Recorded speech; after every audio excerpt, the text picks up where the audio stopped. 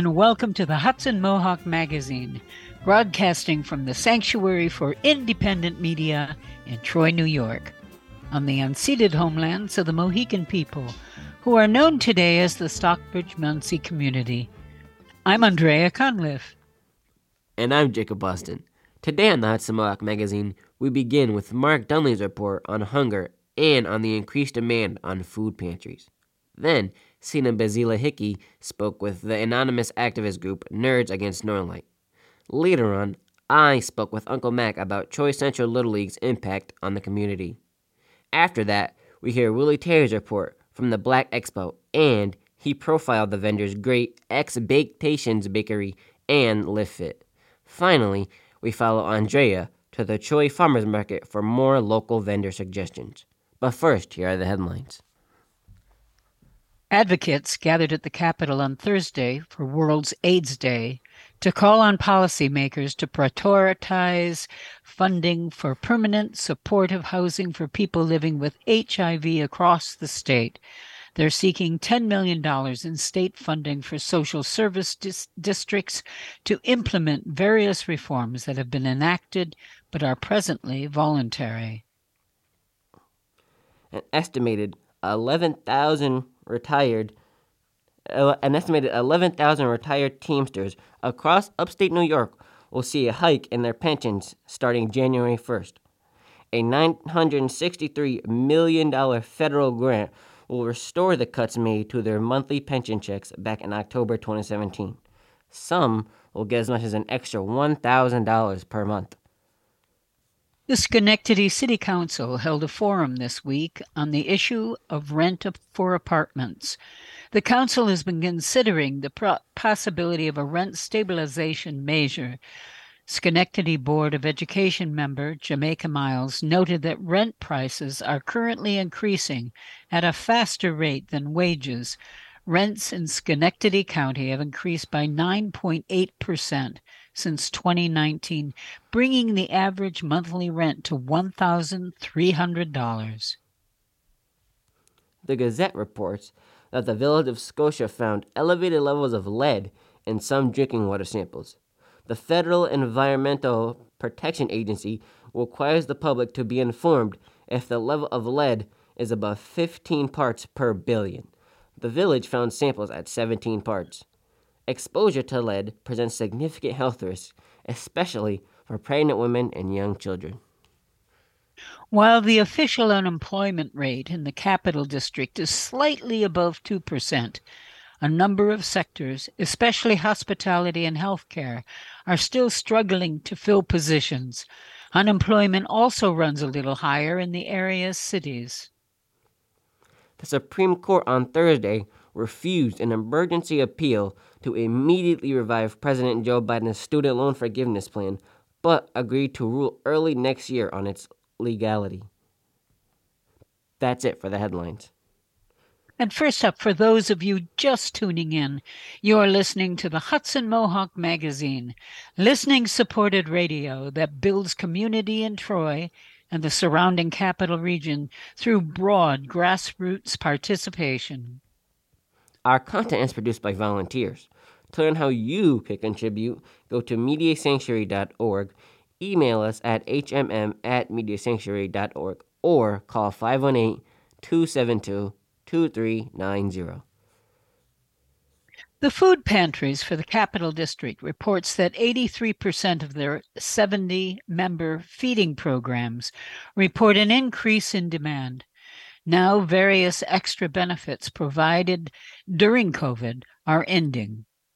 Natasha Panika, the group's executive director, discusses what help is needed, starting at the federal level, as well as the need for living wages. Mark Dunley reports. We're joined by Natasha Panika, who is the Executive Director of Food Pantries for the Capital District. And, while we all tend to pay a little bit more attention to the issue of hunger during the holiday seasons, hunger, unfortunately, is a 365-day-a-year problem. And there was a recent article that highlighted some of the growing demands for supplemental food, emergency food in the Capital District, particularly as the various relief programs on COVID begin to run out. So Natasha, what has been happening at the food pantries throughout the Capital District? Great. Thanks, Mark, and thanks for inviting me on for this important conversation. You know, during the pandemic, there were a lot of federal assistance programs, state programs stepping in to help people who were struggling, and those child tax credits have ended. The SNAP increases, honestly, at this point are irrelevant because of inflation. And there are so many people struggling to make ends meet now that really never have before. While at the same time, food pantries are also struggling to keep up with needs. You know, inflation is not just impacting individuals, but nonprofit organizations are also struggling with the increased prices in gas, food, and all of the other impacts of inflation as well. So, what we are seeing in the capital region in New York is that 80% of the food pantries in our coalition of 70 are experiencing increased levels. When we recently surveyed them, 50% of our food pantry coalition members are really worried about having enough financial resources to make ends meet through the end of this busy holiday season. Now, one of the issues is that most food pantries rely very heavily on volunteers, and a lot of the volunteers are elderly, and I imagine they may have been a little bit reluctant, especially during the early days of COVID, to be getting out in the public. Has that changed as COVID become more normalized, or you? I assume you still always need more volunteers. Yeah, I mean, we can use volunteers. The volunteers that are most needed in the food pantry system are regular volunteers who dedicate, you know, once a week, once a month, like regular people who actually perform like a task, an operational task. Some of the things that we are in need of now are people to do the home deliveries of pantry groceries. Resources for home delivery has really dried up, and kind of going back pre-pandemic to relying on volunteers to do that. One of the struggles is we're really trying to increase access to food pantry services and transportation, and people with disabilities who are not able to access a pantry in person really need that delivery service. So, we want to be able to provide a consistent service, which helps when you have paid staff to do it. But if there are people out there who would like to dedicate time ongoing to do volunteer work, the other thing that I really is tough is most people don't realize that most of the food that pantries distribute, they actually pay for.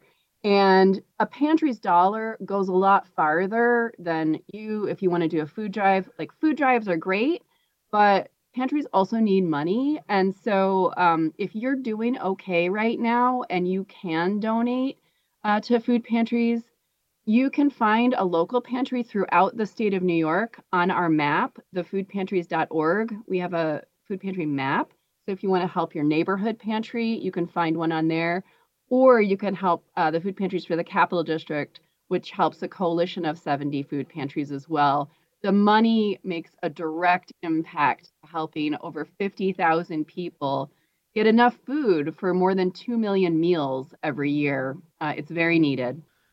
Can you talk maybe a little bit about the demographics of who you're feeding? I know in the past that maybe half of the guests, at least getting food, were children, but there was also a pretty high percentage of the working poor, people who have jobs not making enough meat. Has that been changing over time? You know, there are a lot of people who are working who just aren't making enough money and rely on food pantries. I was actually doing a presentation recently for a company talking about our organization, and the administrative assistant came up to me after the presentation and said, Natasha, thank you so much for raising awareness. She's like, since inflation, I actually have to use a food pantry to make ends meet too. And she was like, thank you so much for the work that you do in the community. And whenever people say, Natasha, how do we end hunger? Number one, it's living wages. People are falling so far behind in wages. If you are an employer or someone in a decision-making opinion, please, please focus on living wages for your employees. Now, you mentioned earlier the SNAP program, used to be known more as the food stamp program. But, are there things that the anti-hunger programs are looking to the state, federal, or even, I guess, county governments to be stepping up the plate on in terms of trying to deal with hunger and helping people with food?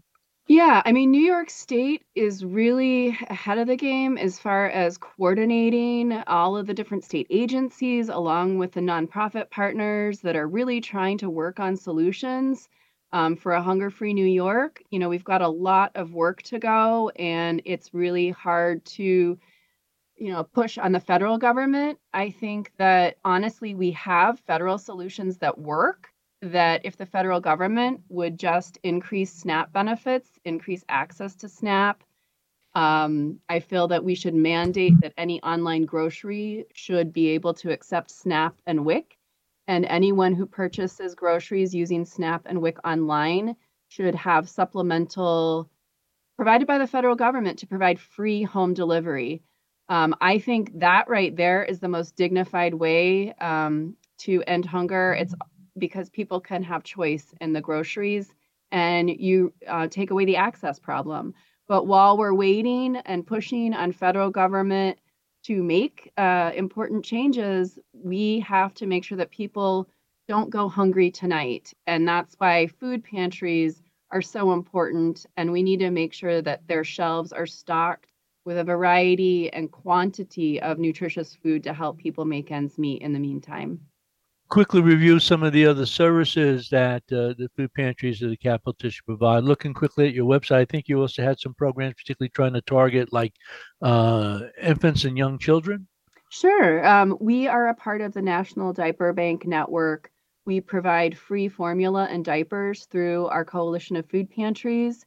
We also work with groups to do personal hygiene products, feminine hygiene products, and we have a food as medicine program as we're working on sustainable funding through Medicaid for people who are struggling with diabetes, obesity, hypertension, to prescribe medically tailored meals and medically tailored groceries, along with nutritional counseling and therapy.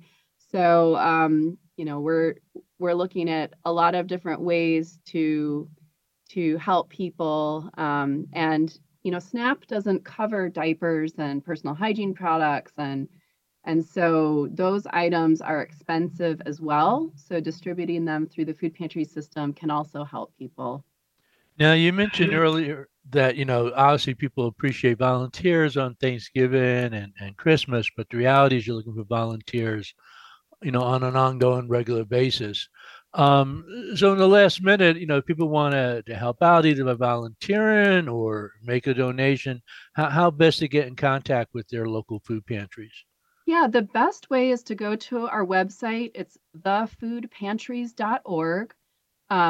They can get involved through our website locally here in the capital region of New York, but we also have a map on our website that has food pantries and community meal programs across the entire state. So no matter where you live in New York, we've got resources that you can find. The other thing is, if you are struggling right now and could really use some extra help, know that food pantries are not income-based, they're need-based. So if you make $10 a month too much to qualify for SNAP, you can still get assistance from a food pantry. So go to thefoodpantries.org to find resources, or also if you're doing okay right now and can help our community, we really, really appreciate it. Well, thank you very much, Natasha Pernicka of Food Pantries of the Capital District. And this has been Mark Dunley for the Hudson Mohawk Magazine.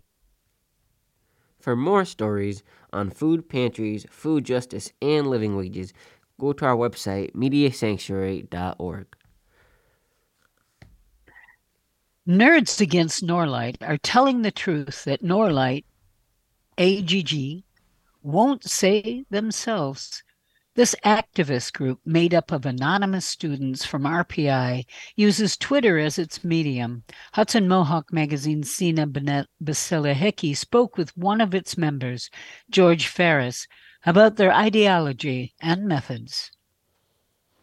The Capital Region has been raising awareness around Norlite, the aggregate facility in Cohoes, New York, from which fine silica dust blows off and into the surrounding area for many years. Exposure to this dust can cause serious health risks. The latest group to call Norlite to task is Nerds Against Norlite, which uses Twitter as its platform. This group wants to remain anonymous, but I have one of the members on the phone with me right now. Welcome to Hudson Mohawk Magazine. It's a pleasure to be here. What can you tell us about Nerds Against Norlite? So we're just a student group, bunch of students in various majors. Many of us haven't even had experience with activism before this, but when we learned about the things that Norlite's been doing, we felt like we had to act. We had to do something. And we felt like this was the best way that we could. And how did you learn about Norlite?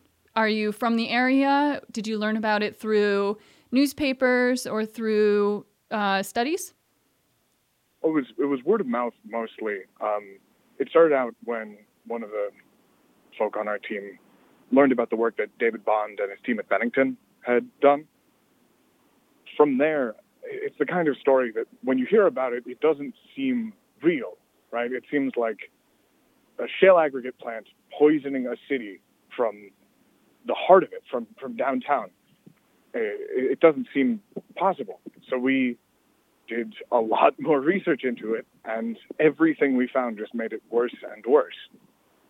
And we felt like we needed to act.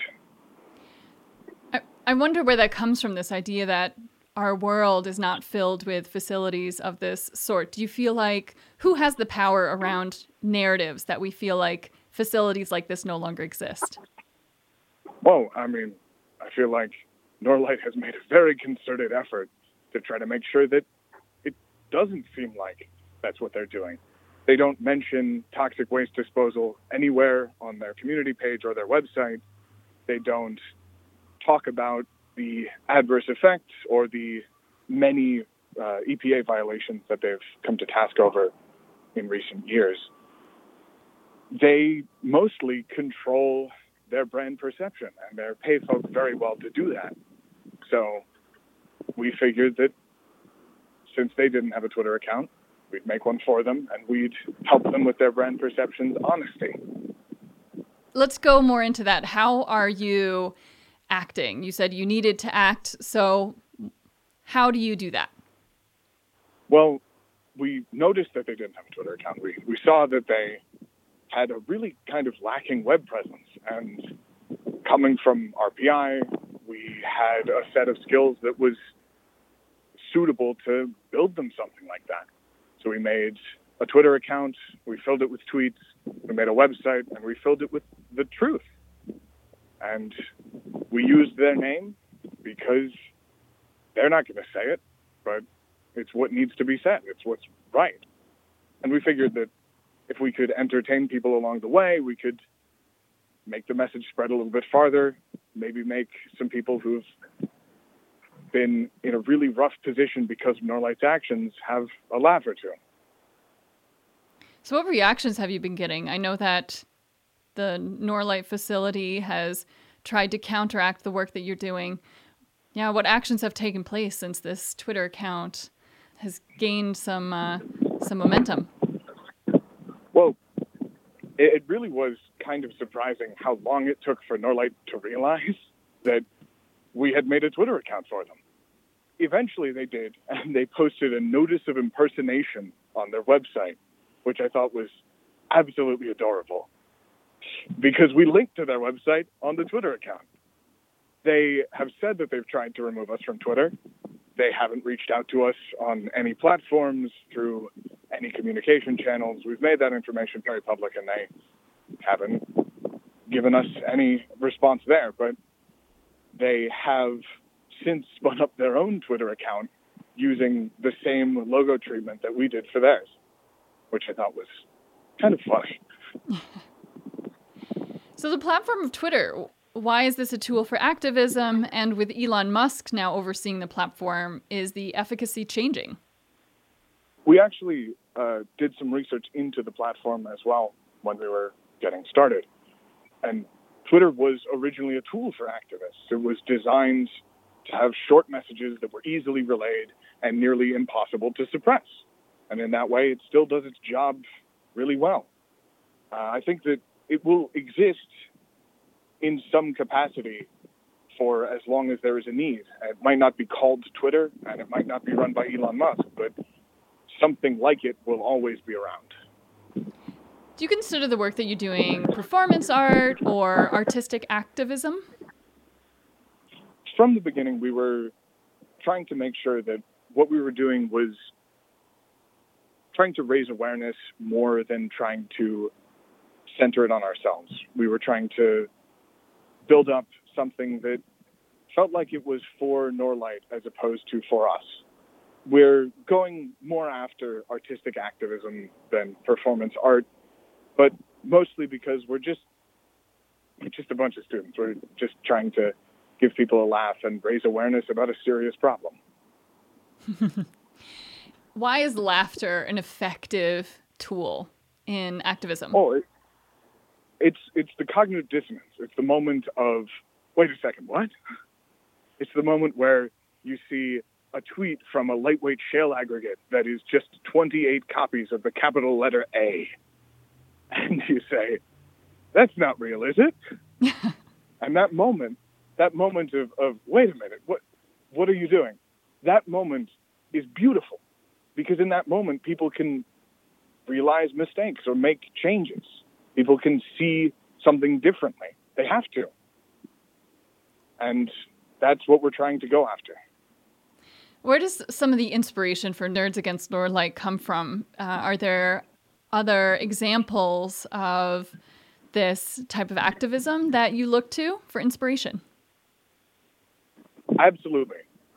This is a kind of activism that has a very storied history. We've watched several documentaries as a group. We've seen several spoof websites and different political actions following this vein. But really the biggest inspiration for us was the group Lights Out Norlight. Seeing the people on the ground making the difference in person, risking whatever retaliation Norlight could levy against them. This is a company that has seriously injured people just for living too close. And a lot of us were worried about what they'd do if we kicked the hornet's nest.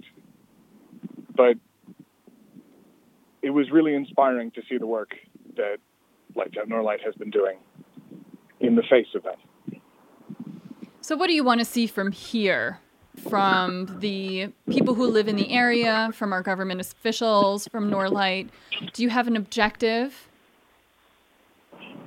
I think mostly what we were just trying to do was raise a little bit of awareness and give people a laugh. I think we've succeeded at both, at least to a certain extent. Although our wildest dream was that someone from Norlight would take notice of it and respond to us. And that happened several times. They actually brought out a representative to discuss just how fake this was and how they'd reported us to Twitter because it was obviously fake. And it was a delightful read. But really, the goal here was just to tell people about it in a way that we thought would carry. So Nerds Against Norlight are on Twitter primarily, or can you give us your Twitter account so listeners can follow along? And are there other ways to follow along with the work that you're doing? Absolutely. We are on Twitter at NorlightAGG, which is Norlight's real company name.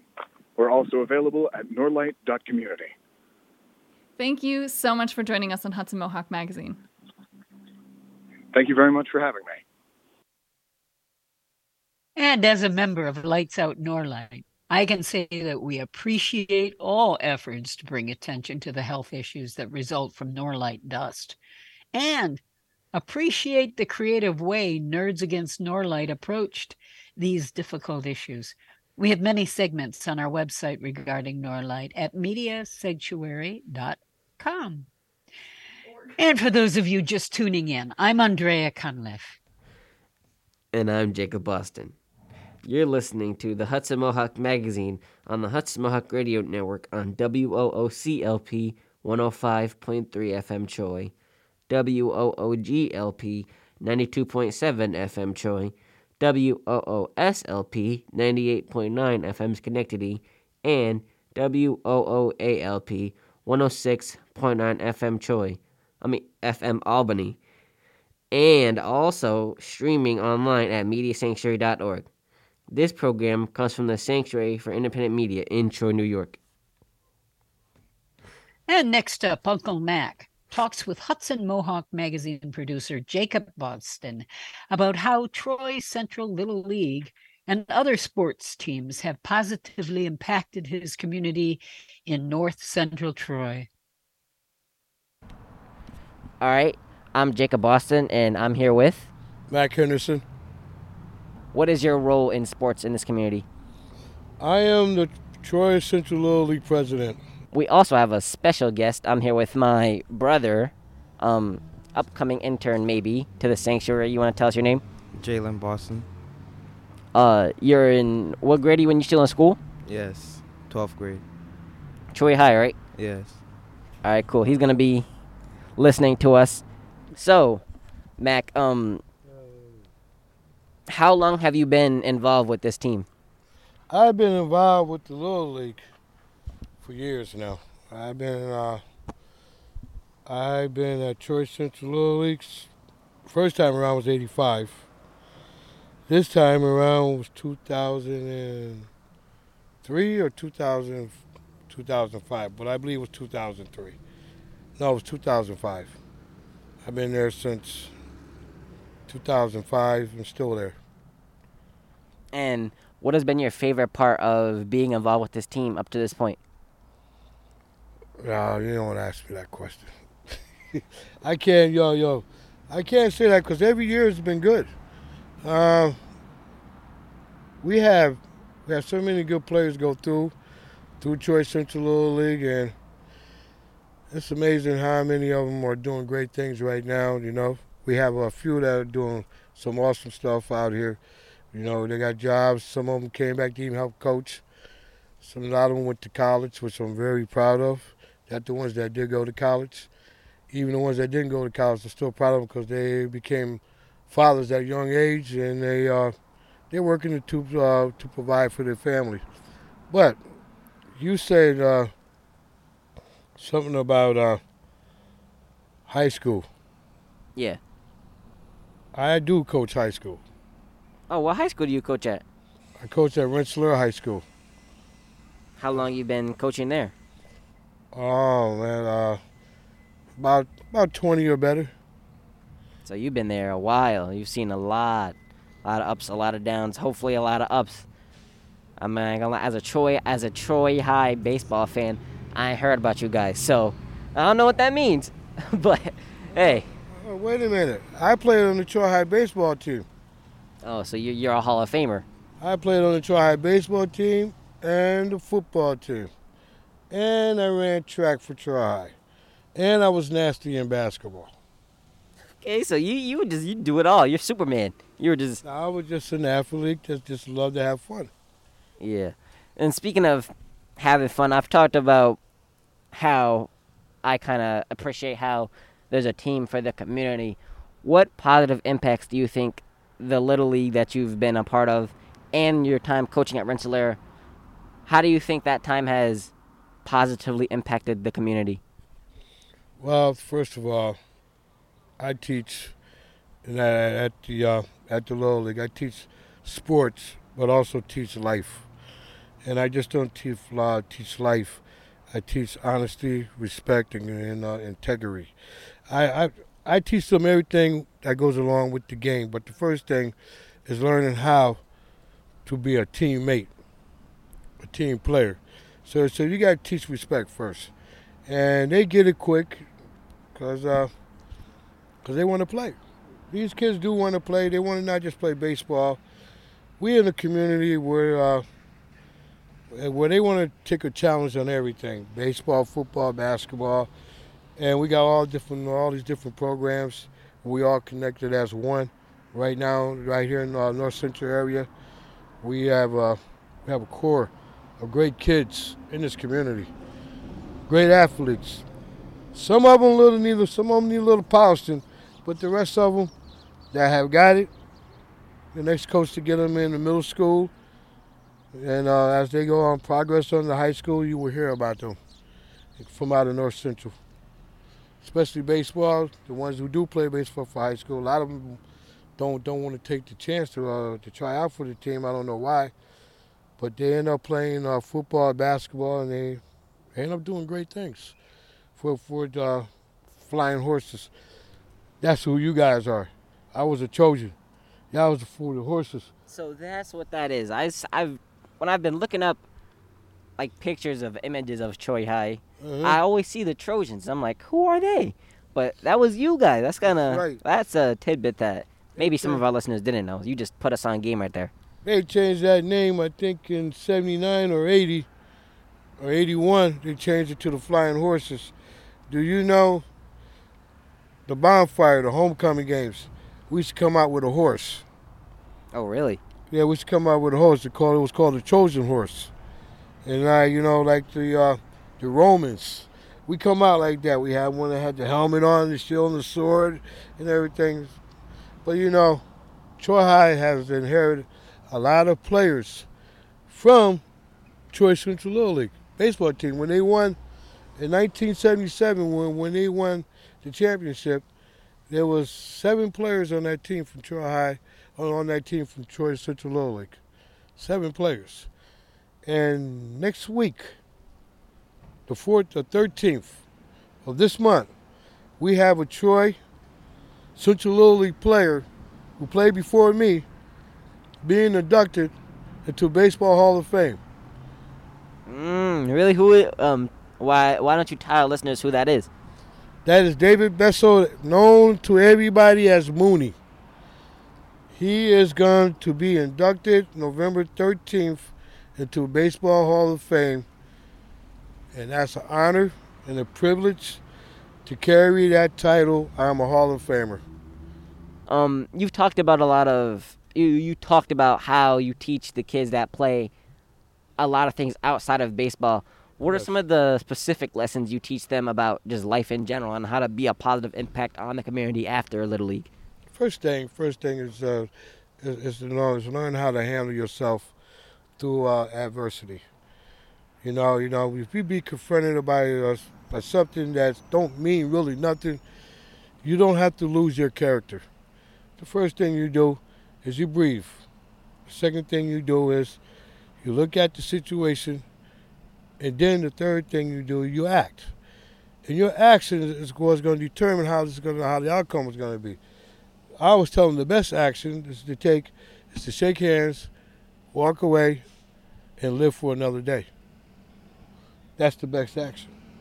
Because kindness will always take down weakness, and most of these situations comes from a weak point. There's no value in the situation. And the next thing that I teach them is character. It's who you are. First thing, you dress appropriately. Don't walk around the Little League or walk around the town with your pants hanging down and throwing up these hands and talking all this stuff. That builds a different character of you. So if you walk around with your pants up and you're smiling, now you are seen as a different person in the community. So nobody's gonna look at you and say, look at that young man or that young lady. That young lady or young man that got his pants down, look at her, she acting wild and stuff like that. These are the things that we teach at the Little League that it's not good for you to present. Don't present yourself that way. It's your character. And the last and most important thing is we teach, like I told you already, education. We are involved with School 2. We have partnerships with the Sanctuary, Team Hero, Troy Look, who has a bully program, Team Hero that has a program that takes the kids out and show them different things and how to recognize their own opportunities in society. So there's so much that we work with. So there's a lot of teaching that goes on before you become an athlete. So you're a student, and then after that, you're an athlete. And it's the same model in school. You're a student athlete first. You're a student first, then you're an athlete. The same thing we do here. You're a student first, then you're an athlete. But our teaching is different than your curriculum in school. Ours is a life teaching. The school gives you an education of math, English, Spanish, history. We could do the same thing, but that's not going to help them while they're trying to survive out here. And there you're enclosed. Out here you are in the open. So we teach a lot to us, a lot of good stuff. And lastly, what are some of the impacts you hope to have on this community and the people who play for your team in the future? The impact's already here. The impact just got to stay stable. It's got to stay where it's at. The future is you. And you. That's where the future is at, is you. What you're doing with me right now, and what you're doing with your brother right now, is something that needs to be done on a daily basis out here with the other ones. As you see them, afraid of them or not, approach them. Yo, what's up? How you doing? Shake a hand. Yo, can I do an interview with you? You just see how far that goes, because you know what? They have something to tell you too. That was part of an ongoing series about sports impact the community. If you have an example of how sports have had a positive impact on your community, contact us via our email, hmm@mediasanctuary.org. On Saturday, November 19th, 2022, Hudson Mohawk roaming labor correspondents, Willie Terry, attended the Capital New York State Black Expo 2022 event at the MVP Arena in Albany.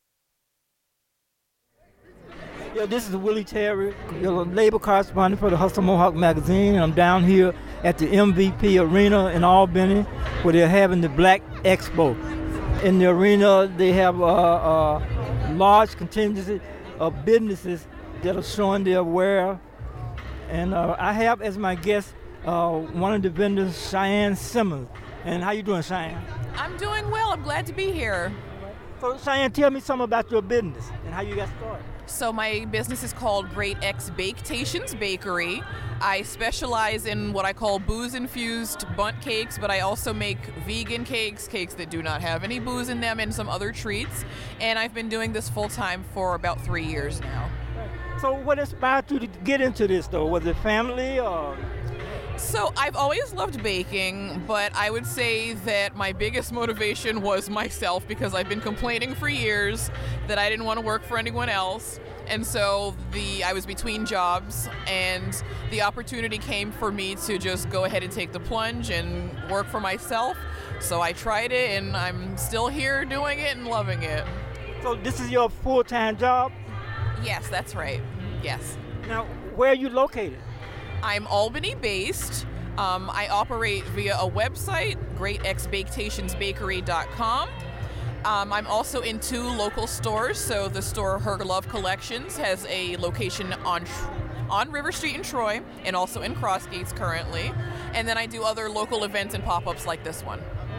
So, Cheyenne, tell me something about the cakes that you do. You know, I see it's a variety of cakes. Yes, so there are some seasonal flavors that I have here today, so I like to rotate and come up with different things. So I've got classic red velvet, as well as a fun cake that's coquito, which is a Puerto Rican holiday drink that's got coconut milk, rum, nutmeg, cinnamon. So I've coupled that with coconut. I also have some bourbon brownies, a limoncello cake, so it's really, really, really citrusy. And so I didn't start out making vegan cakes, but I have added them to the menu because I feel like vegans should have good desserts too. And so yeah, I like to get creative and add new things all the time. So what about the health aspect of cakes? You know, Tell me something about that. So let's be honest, nobody eats cake for their health, right? So I don't feel like getting a low-fat or a healthy version of cake is the way to go, because when you want cake, you just want what you want. Do it in moderation, of course, and the last few years have been tough on us all. I say if you want to eat a slice of cake, go ahead, honey, eat a slice of cake. Be happy, you'll be fine. So your business is in the capital region, you said, and is it just all been in Troy? Basically, but again, from the website, I ship. So if I have lots of customers in other states, and I also ship to Canada as well. So anyone that likes what they see on the website can have their own very own cake from the business. Now, you haven't heard of us with the Hustle Mohawk magazine. We're in Troy. And you look too, okay. right? Now, do you sit up at the farmers market? So as a vendor at the store where I'm located, we have the opportunity to be included in the market. So I've done pop-ups at the market a few times. Yes. Oh, okay. So how is business, around the holiday? Holidays are my busiest time. The winter holidays are my busiest time. Starting right now, clear through New Year's, it's going to be very, very busy. But I look forward to it. I live for it. I love it. It's great. Right. So how has this impact your family? So it's been positive overwhelmingly because I make my own schedule. So that makes me more available to be with my family as far as quality time. And I'm less stressed. Like, yes, it's stressful managing a business. I'm not going to lie and say it's easy. But at the same time, I'm so much happier to be doing something that's creative and that I love to do that also takes care of what I need. So it's been great for me and my family overall. So why don't you tell our audience the website and where you're located again? Yes, so the website is Great X Baketations, B-A-K-E, bakery.com. And you can order from there anytime. I ship to the 48 contiguous states as well as Canada. And I'm located in the Her Love Collection store at 195 River Street in Troy, as well as the Her Love Collection store in Crossgates Mall. Okay. And it's a black business, y'all. Black, woman-owned, and proud. All right. And thank you, Cheyenne. Cheyenne Summer. Thank you. Thank you so much. Yes, this is Willie Terry still here at the Black Expo at the MVP, Most Valuable Player Arena. I have one of the vendors here at Black Expo, and her name is Olivia Frimpong of Live Fit Fitness. All right, and how you doing, Olivia? I'm blessed. How are you? All right. And so, Olivia, tell us something about your business. So, Live Fit was established in 2019, and it is a fitness ministry and community where my mission is to help bring a taste of Africa to the capital region. I'm a licensed fitness instructor, and I'm from Ghana, West Africa, so it's just my little way of bringing the culture to the capital region. So I sell waist beads, I sell African cloth bonnets, fans, bracelets, you name it, I got it. I also have a company called Afrikinky, and where I work with Women's Cooperative in Ghana, where I'm from, and they handcraft all natural products like black soap, shea butter, shea oil, and it's just a little way of me helping build the community and also helping people to use all natural products. Now we're here at Black Expo, Yes. So how important it is for people of color to have these businesses? Absolutely, it's very, very important. This is my 4th time back at the Black Expo. It's been an amazing experience to be in the midst of such greatness and see all the different vendors that we have. And it's just nice to see the community coming together. Now tell me something, you say you're from Ghana. Tell me something, how you got started. What motivated you to do this? I've always been proud of my culture. Growing up, you would hear in school people, with myths and false connotations about Africa. And me being from there, it was always my mission to negate those negatives. So it's always been something that's been instilled with me. I take great pride in my culture and my heritage. And so I just want to show the world what Africa's all about. How do your parents react to you owning a business? Oh, they love it. They love it. It's like... Were they in business? Yes, they were. They were. My parents own a mall back home in Africa, and so they've always instilled in me business mindedness. So I think that's something that I grew up with. But they're very proud that I'm continuing on and sharing the heritage and practice and culture. And what part of Ghana are you from? I'm from all over, but my father's from the eastern region, which is called Koforidua, and my mom is from the Ashanti region called Kumasi. Kumasi, yeah, I've been to Kumasi. Yeah, I've been to Ghana. And you got, I'm gonna look at your belt here. You got a bag. Yes, I have a little waist bag. And this is what? Authentic kente cloth. Yes. Tell us a little about the kente cloth. So the kente cloth is it's a combination of different beautiful colors symbolizing our heritage and our culture. Ghana is known for kingdomsies and chieftaincies, and so we like to wear kente to symbolize the richness and the culture of the country. So are you passing this culture on to your relatives? Or? Absolutely. My children all, even though they were all born here, they have been instilled with the Ghanaian, principles and culture, and it's my vision and purpose that, that will continue on. Right. And I see you got your hair. Oh yeah, you got to represent from head to toe. Even my shoes are made out of kente cloth. Right. So I know when we went over there when I went there, one of the things that we all want to get a piece of was the kente cloth. Yes. It was expensive at that time. Yep. It's a beautiful piece to have. Absolutely. All right. Well, how's business going? It's going well. Educating people, that's like the most number one important thing. So, it's been a blessing to share about the history of some of the pieces that I share. So it's been great. Uh-huh. Oh, so when you kind of tell them that, you talk about the history too. Absolutely. I can't sell things without, informing people and giving them knowledge on what they're buying. So, yes. So how do one get in touch with you? So I'm all over social media. You can contact me, Live Fit on Instagram, Facebook. On Instagram and TikTok, it's official Live Fit. I'm also at Live Fit Waist Beads on Instagram and TikTok as well, and on Facebook, Live Fit. All right, thank you. Thank you. And good luck. Thank you. And that was Willie Terry from the Black Expo. Live Fit will be part of our People's Health Sanctuary open house on December 3rd from 11 a.m. to 1 p.m. So look forward to seeing you there. Our next story showcases more local businesses, this time from Andrea Cunliffe at the Choi Farmers Market. She walked through the market to talk with some of these local vendors about their offerings for gift giving this holiday season. Saturday at Troy's Farmers Market.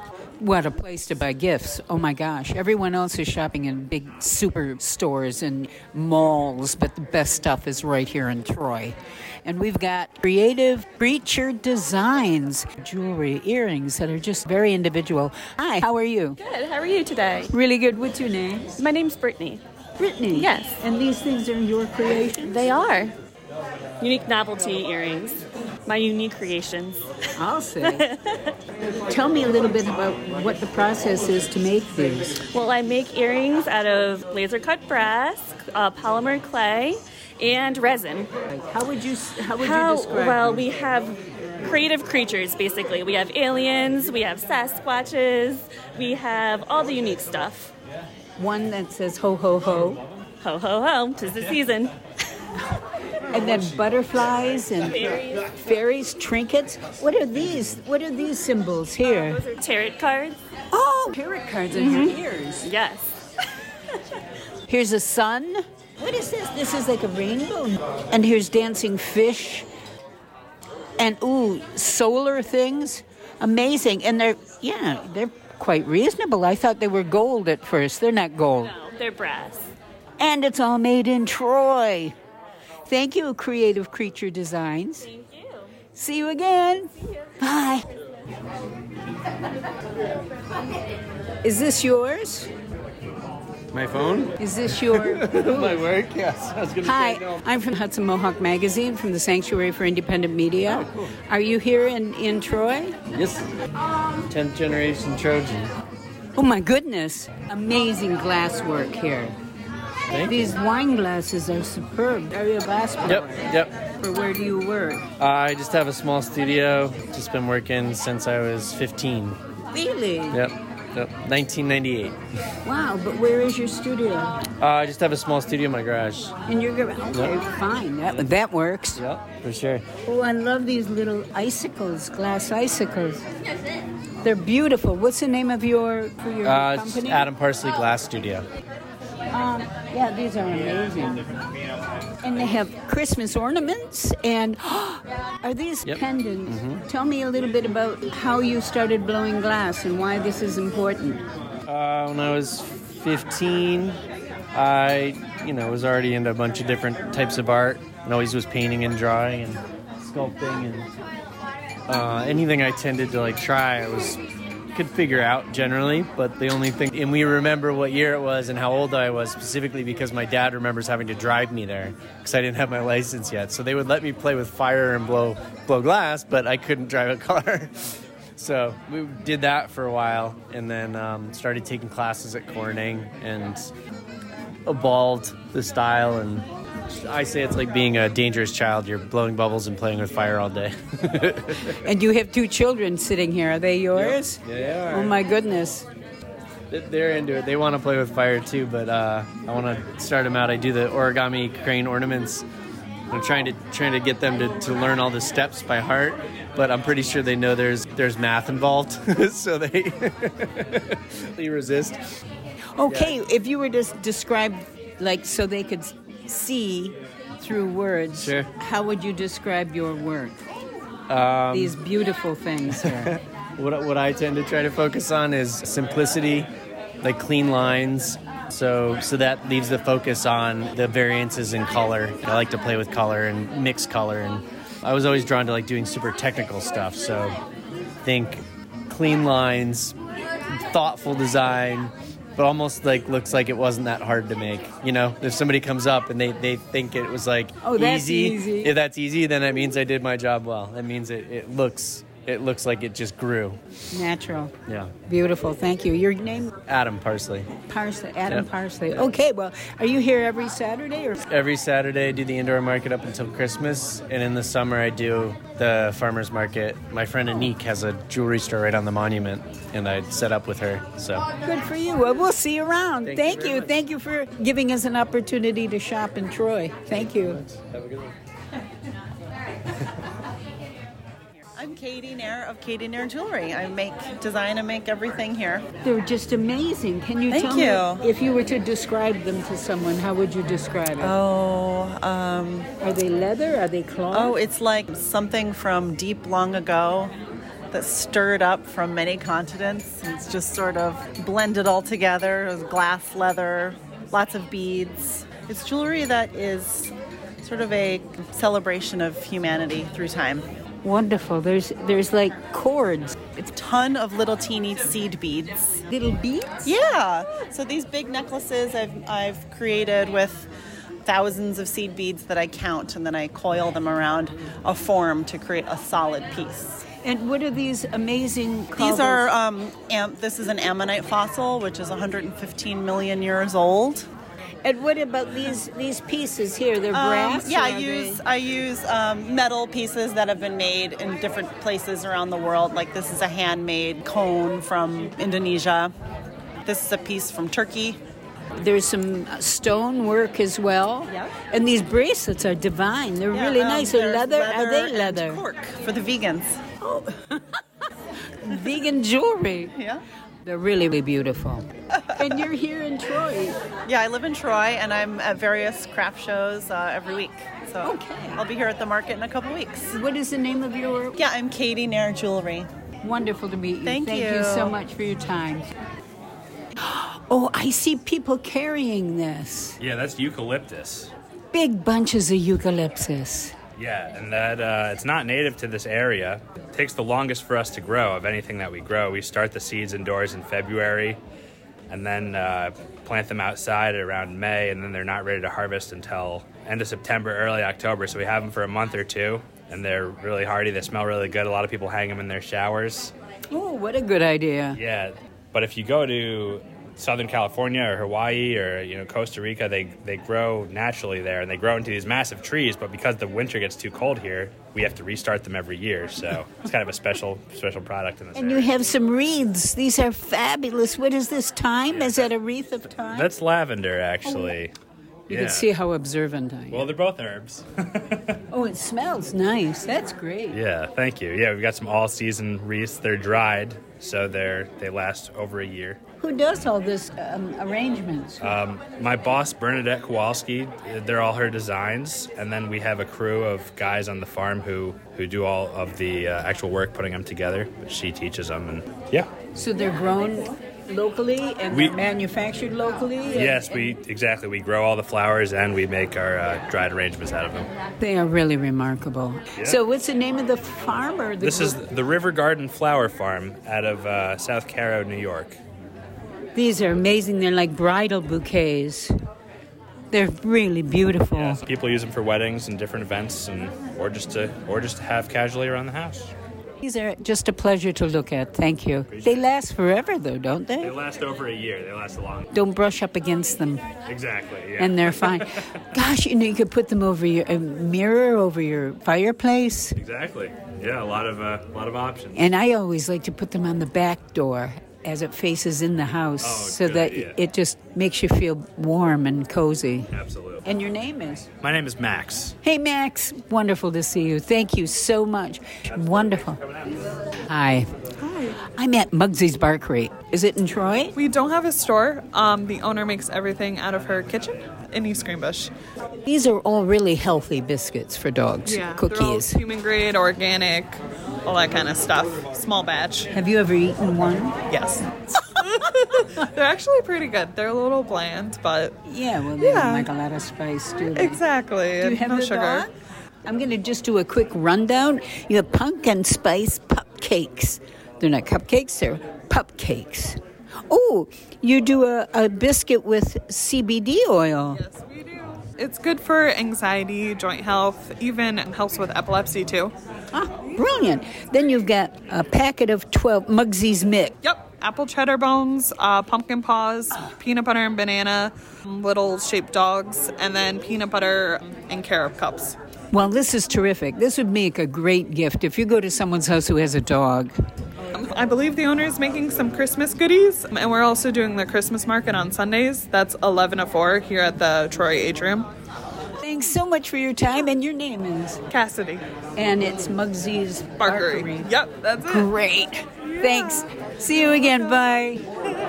This has been Andrea Cunliffe for the Hudson Mohawk Magazine at Holiday Time at Troy Farmers Market. And besides the Saturday market at the Atrium, there'll be a market on Sundays in December on the 4th, 11th, and 18th this holiday season. Over 65 vendors, all with unique handmade goods. You're sure to find the perfect gift there, I'm sure. Maybe? And that's our show. We hope you have enjoyed this episode of the Hudson Mohawk Magazine. I'm Andrea Cunliffe. And I'm Jacob Boston. Our engineer is Sina Bazila Hickey. We thank all our volunteers who made today's episode possible. Today, we had an all-star cast of Mark Dunley, Sina Bazila Hickey, Willie Terry, the amazing, incomparable Andrea Cunliffe, and yours truly, Jacob Boston. This program covers stories of social and environmental justice, produced by the community for the community, and is supported by independent donations. If you value independent media, consider a gift of a monthly donation as a sanctuary sustainer by going to mediasanctuary.org. And we want to hear from you. Find us on Twitter, Instagram, and Facebook at Media Sanctuary, or join us on email, or send us an email on HMM@Media Sanctuary. Tune in weekdays at 7 a.m., 9 a.m., and 6 p.m. to hear local news or stream Sanctuary Radio at mediasanctuary.org. For full episodes and individual stories are available on demand at our website and on your favorite podcast platform. We appreciate you listening. So until next time.